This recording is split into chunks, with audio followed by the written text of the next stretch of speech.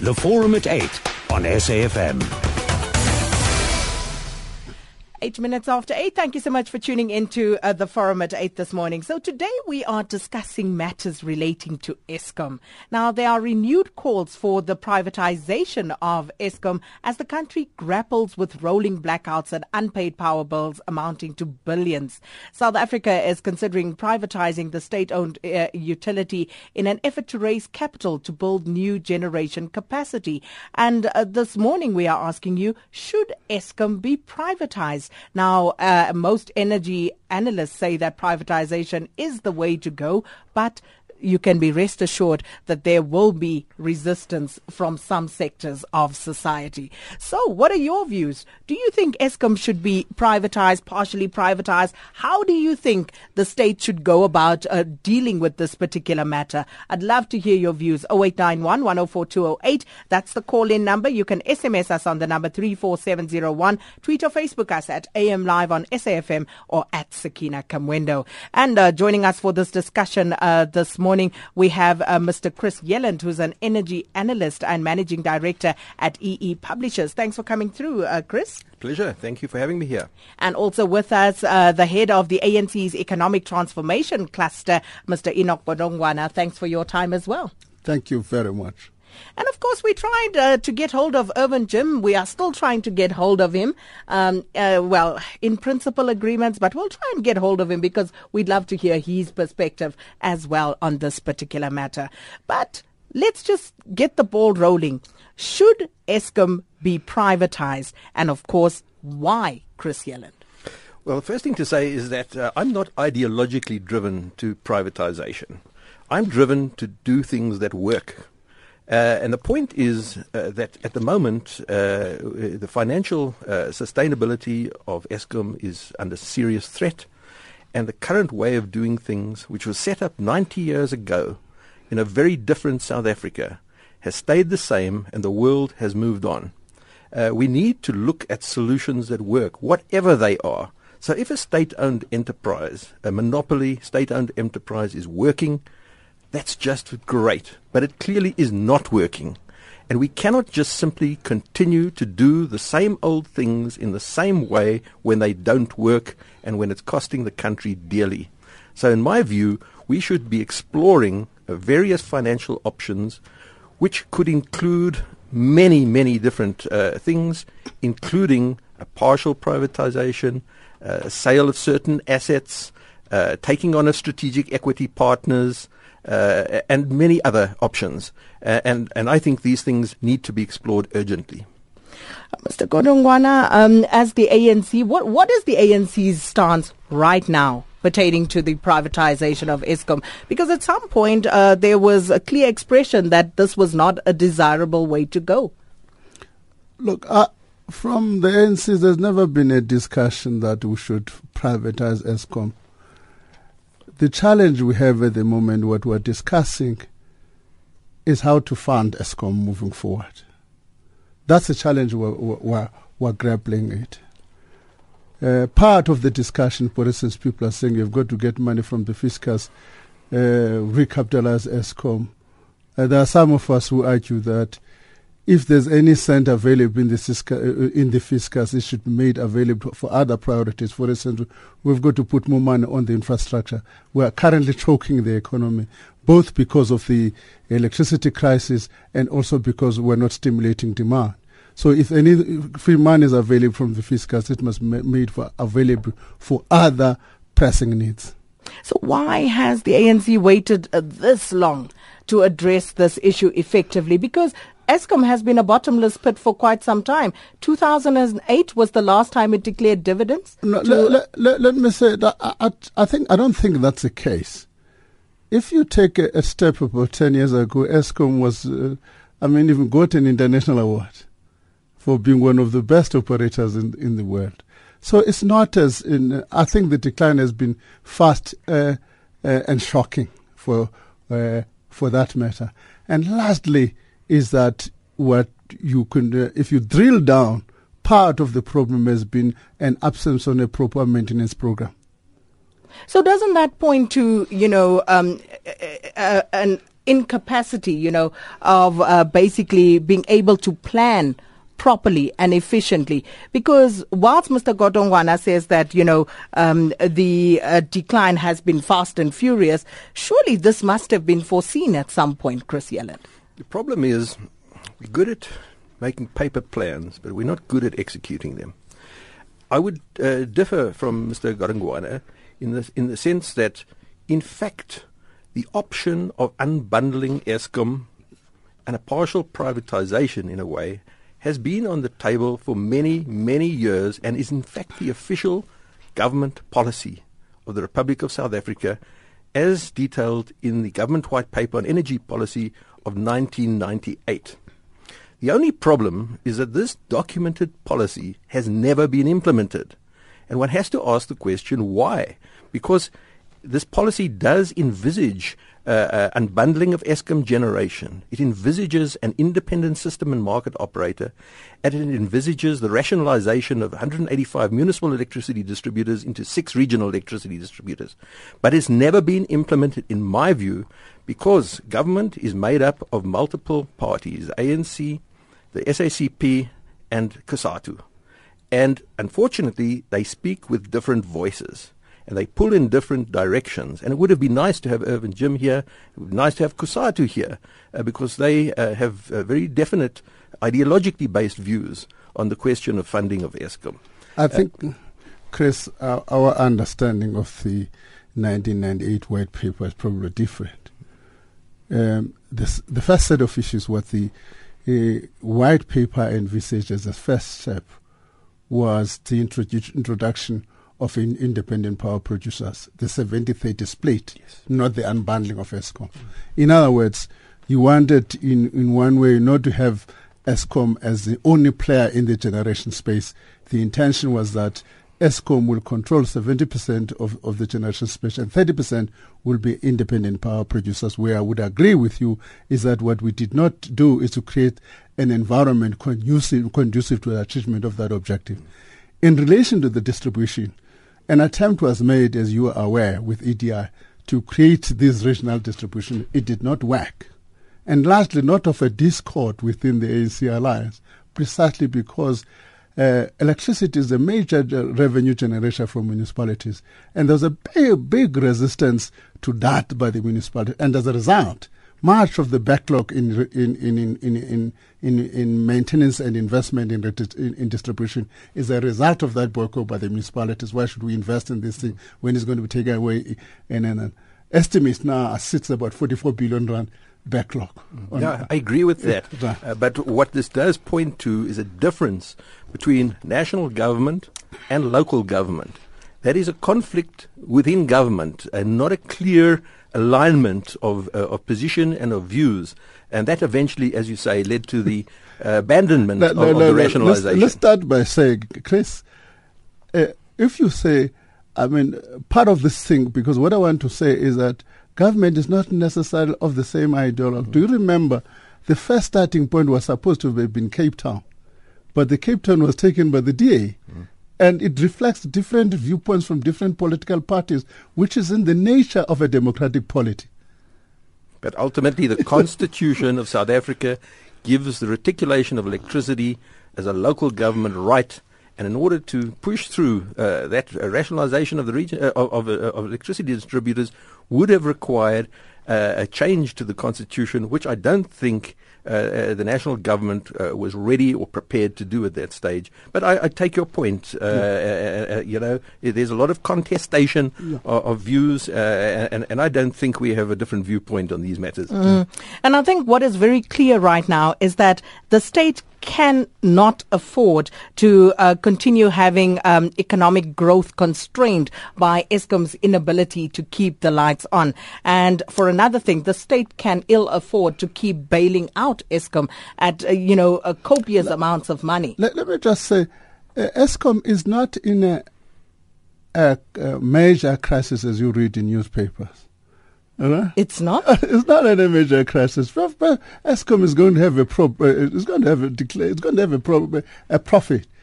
But what you are likely to have a problem is precisely because it's put in a junk status in terms of the its ability to raise finance becomes a constraint.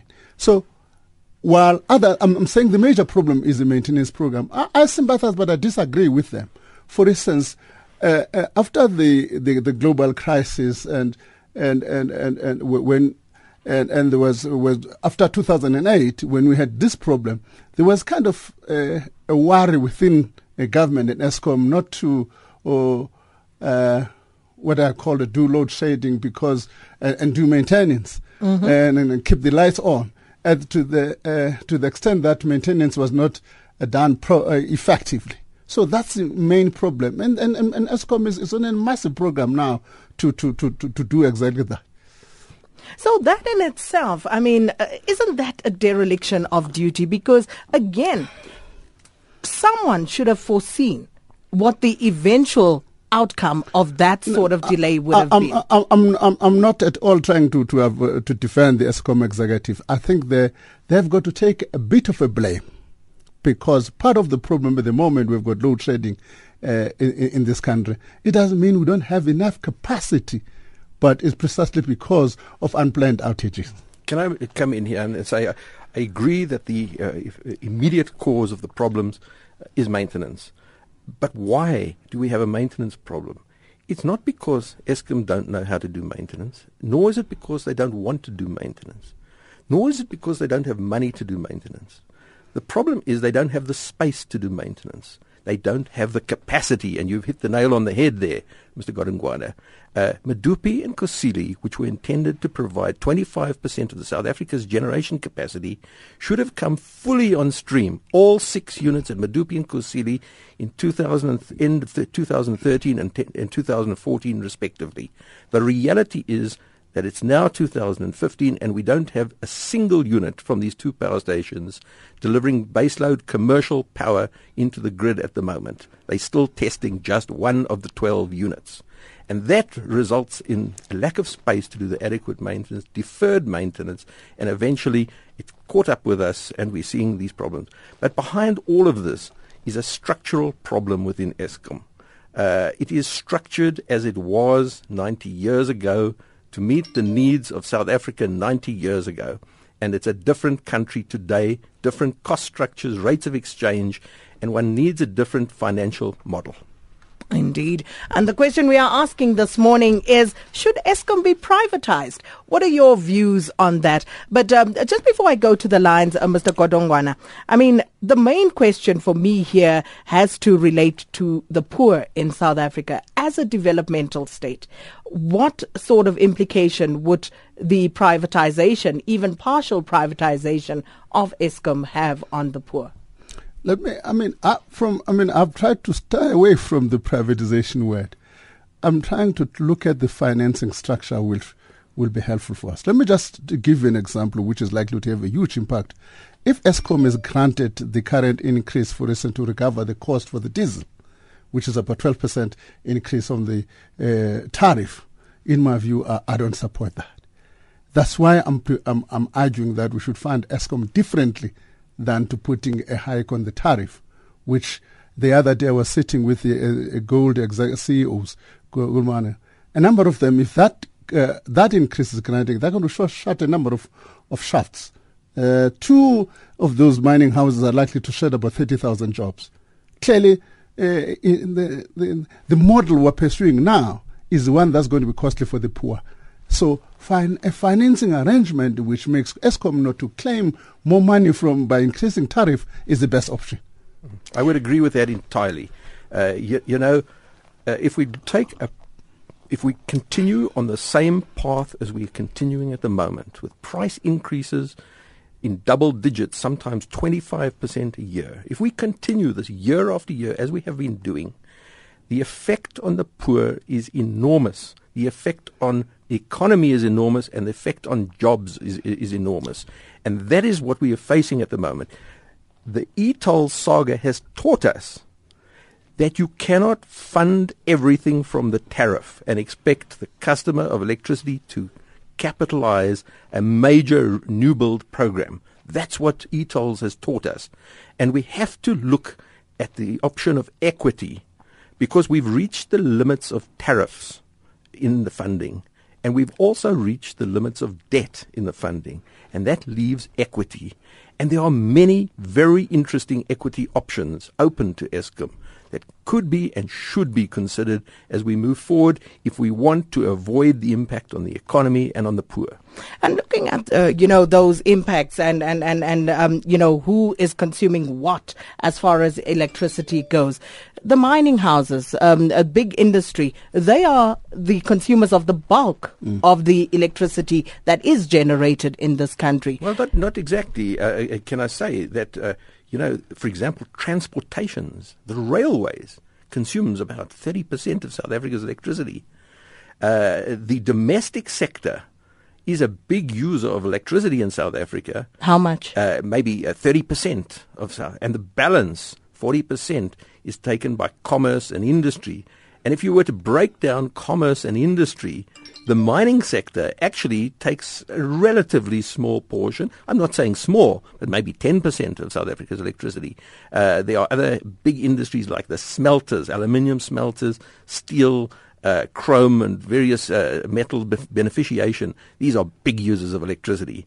So the mix of electricity and consumption in South Africa has changed quite considerably over the years. One of the points of contention on that is the fact that the rates that they pay compared to what private households pay is almost negligible. It's incomparable. But I think one cannot compare a industry which takes a bulk supply from Eskom at, let's say, 132 kV or transmission voltage with a domestic user who takes electricity at 220 voltage. There's a huge cost chain from the 132 kV or 220 kV level through to the domestic level. And that's, in fact, the reality is, although I agree with you, the price of electricity for domestic users is higher than that for industrial users in rands per kilowatt hour.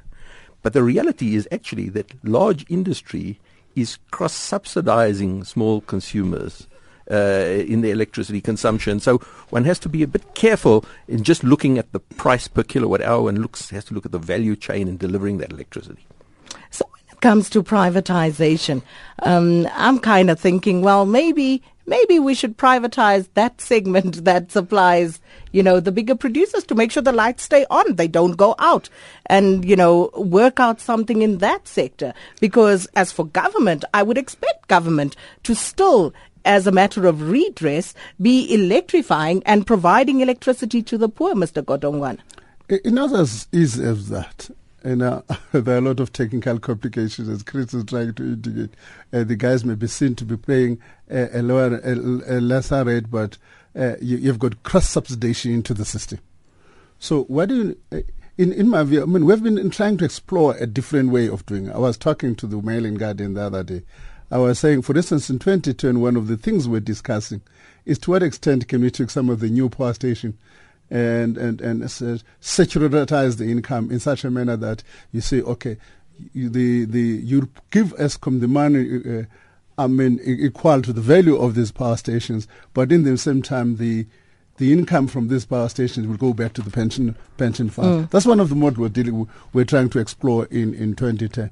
So my sense is that is not to come to a conclusive. What we need to do is to look at the different models, as Chris was saying.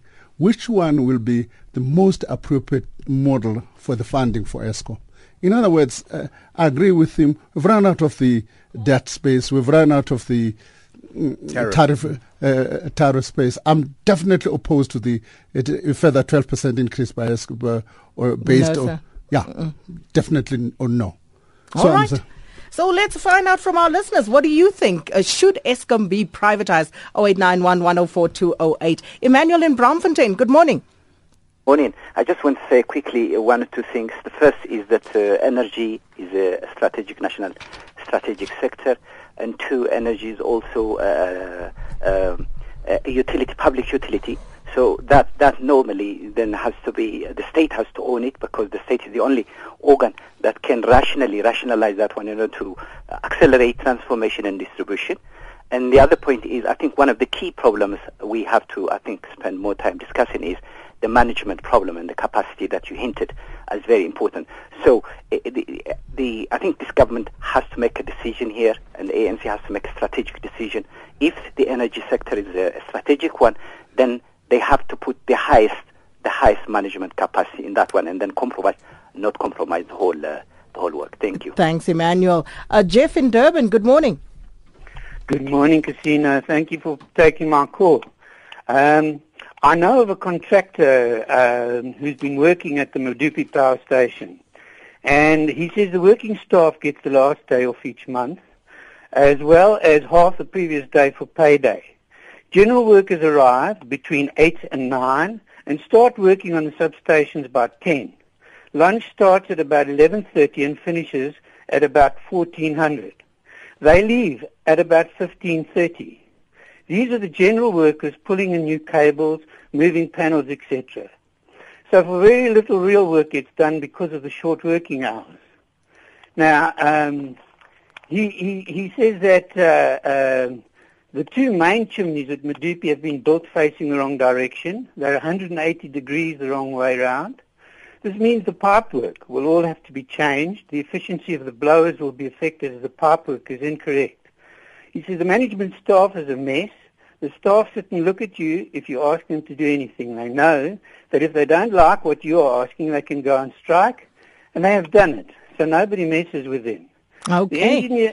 Anyway, there's a number of things, and things like lunch. One of the local people are supplying that always. They never are able to get it to anybody else.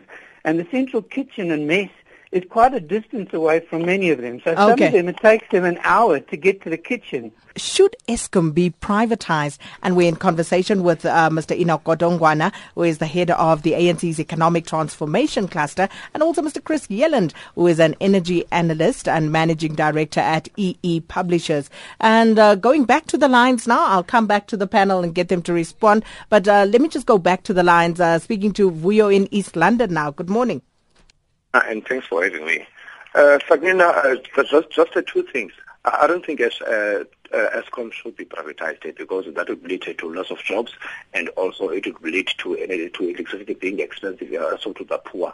But I think what can happen is that if Eskom can ask the public to participate, that is by means of selling shares of a certain settlement to the public. Let's say maybe the shares that is selling for a minimum for 1,000 rands, so they will be able to sort of raise the finance that is needed for Eskom, but not to be privatized, but a public participation as well. All right. That's Vuyo in East London. Thanks for that. Let's go to Xolani, also in East London. Good morning. Hi, SK. Hi, Xolani.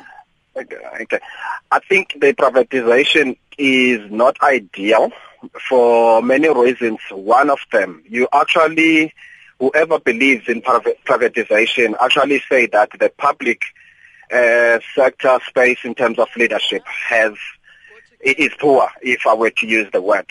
Because the issue at hand here is about the actual management. The public sector, which is Mr. Enoch Godongwana and his entourage, needs to do an introspection in terms of their leadership skills on how they are managing or leading the state entities, or his team in leading the state entities.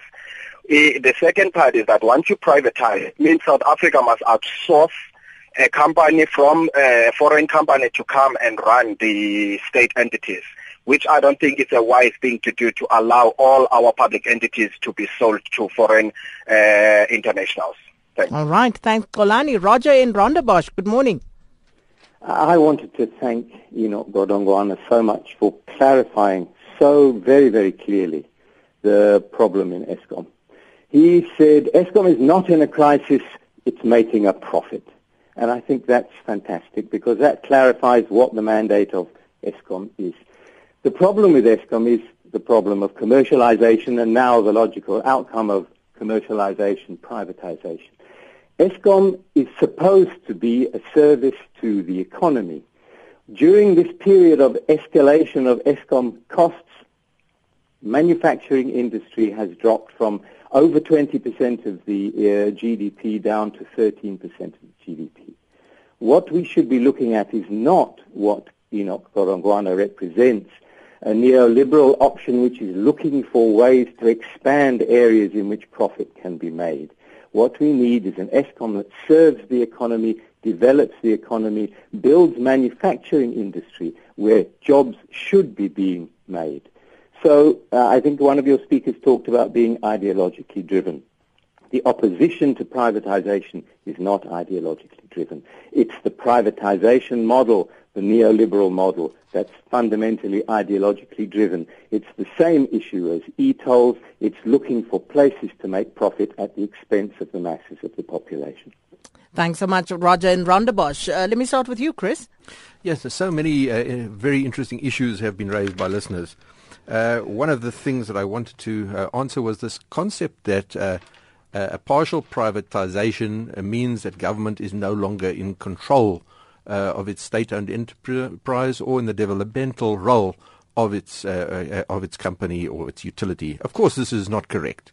One can look at, as Mr. Gwedi Mantashe suggested, the Chinese option, which is nothing more than the sale of a certain non-controlling equity of the business, maybe 20%, 30%, 40% in the business, while keeping control of the strategic direction of the utility.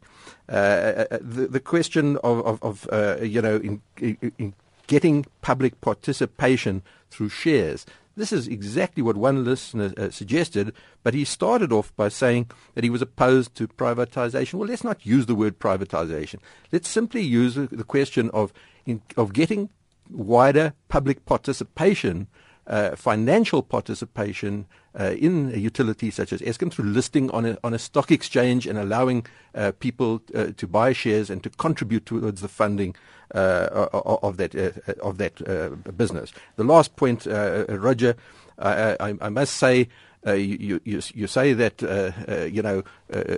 we need to keep Eskom as a non-profit organization because that protects jobs. You said that Eskom is going to make a profit this year. This is not true. Eskom is budgeted to break even this year. So they're not going to be making a profit this year if things continue. And the bottom line is Eskom is causing, in this non-profit model that it's in, is causing a loss of jobs in the economy right now. And it's likely to get considerably worse if we continue on this route. And Mr. Godongwana, as you take a bite at that, many people angry with you about saying that Eskom is not in crisis. Zotwa Bongo, for example, says, if there is no crisis, then why are we having load shedding? Let me just start by clarifying that. If I created the impression that Eskom is not a crisis, then I apologize. The intention was to make a statement that says, in terms of the balance sheet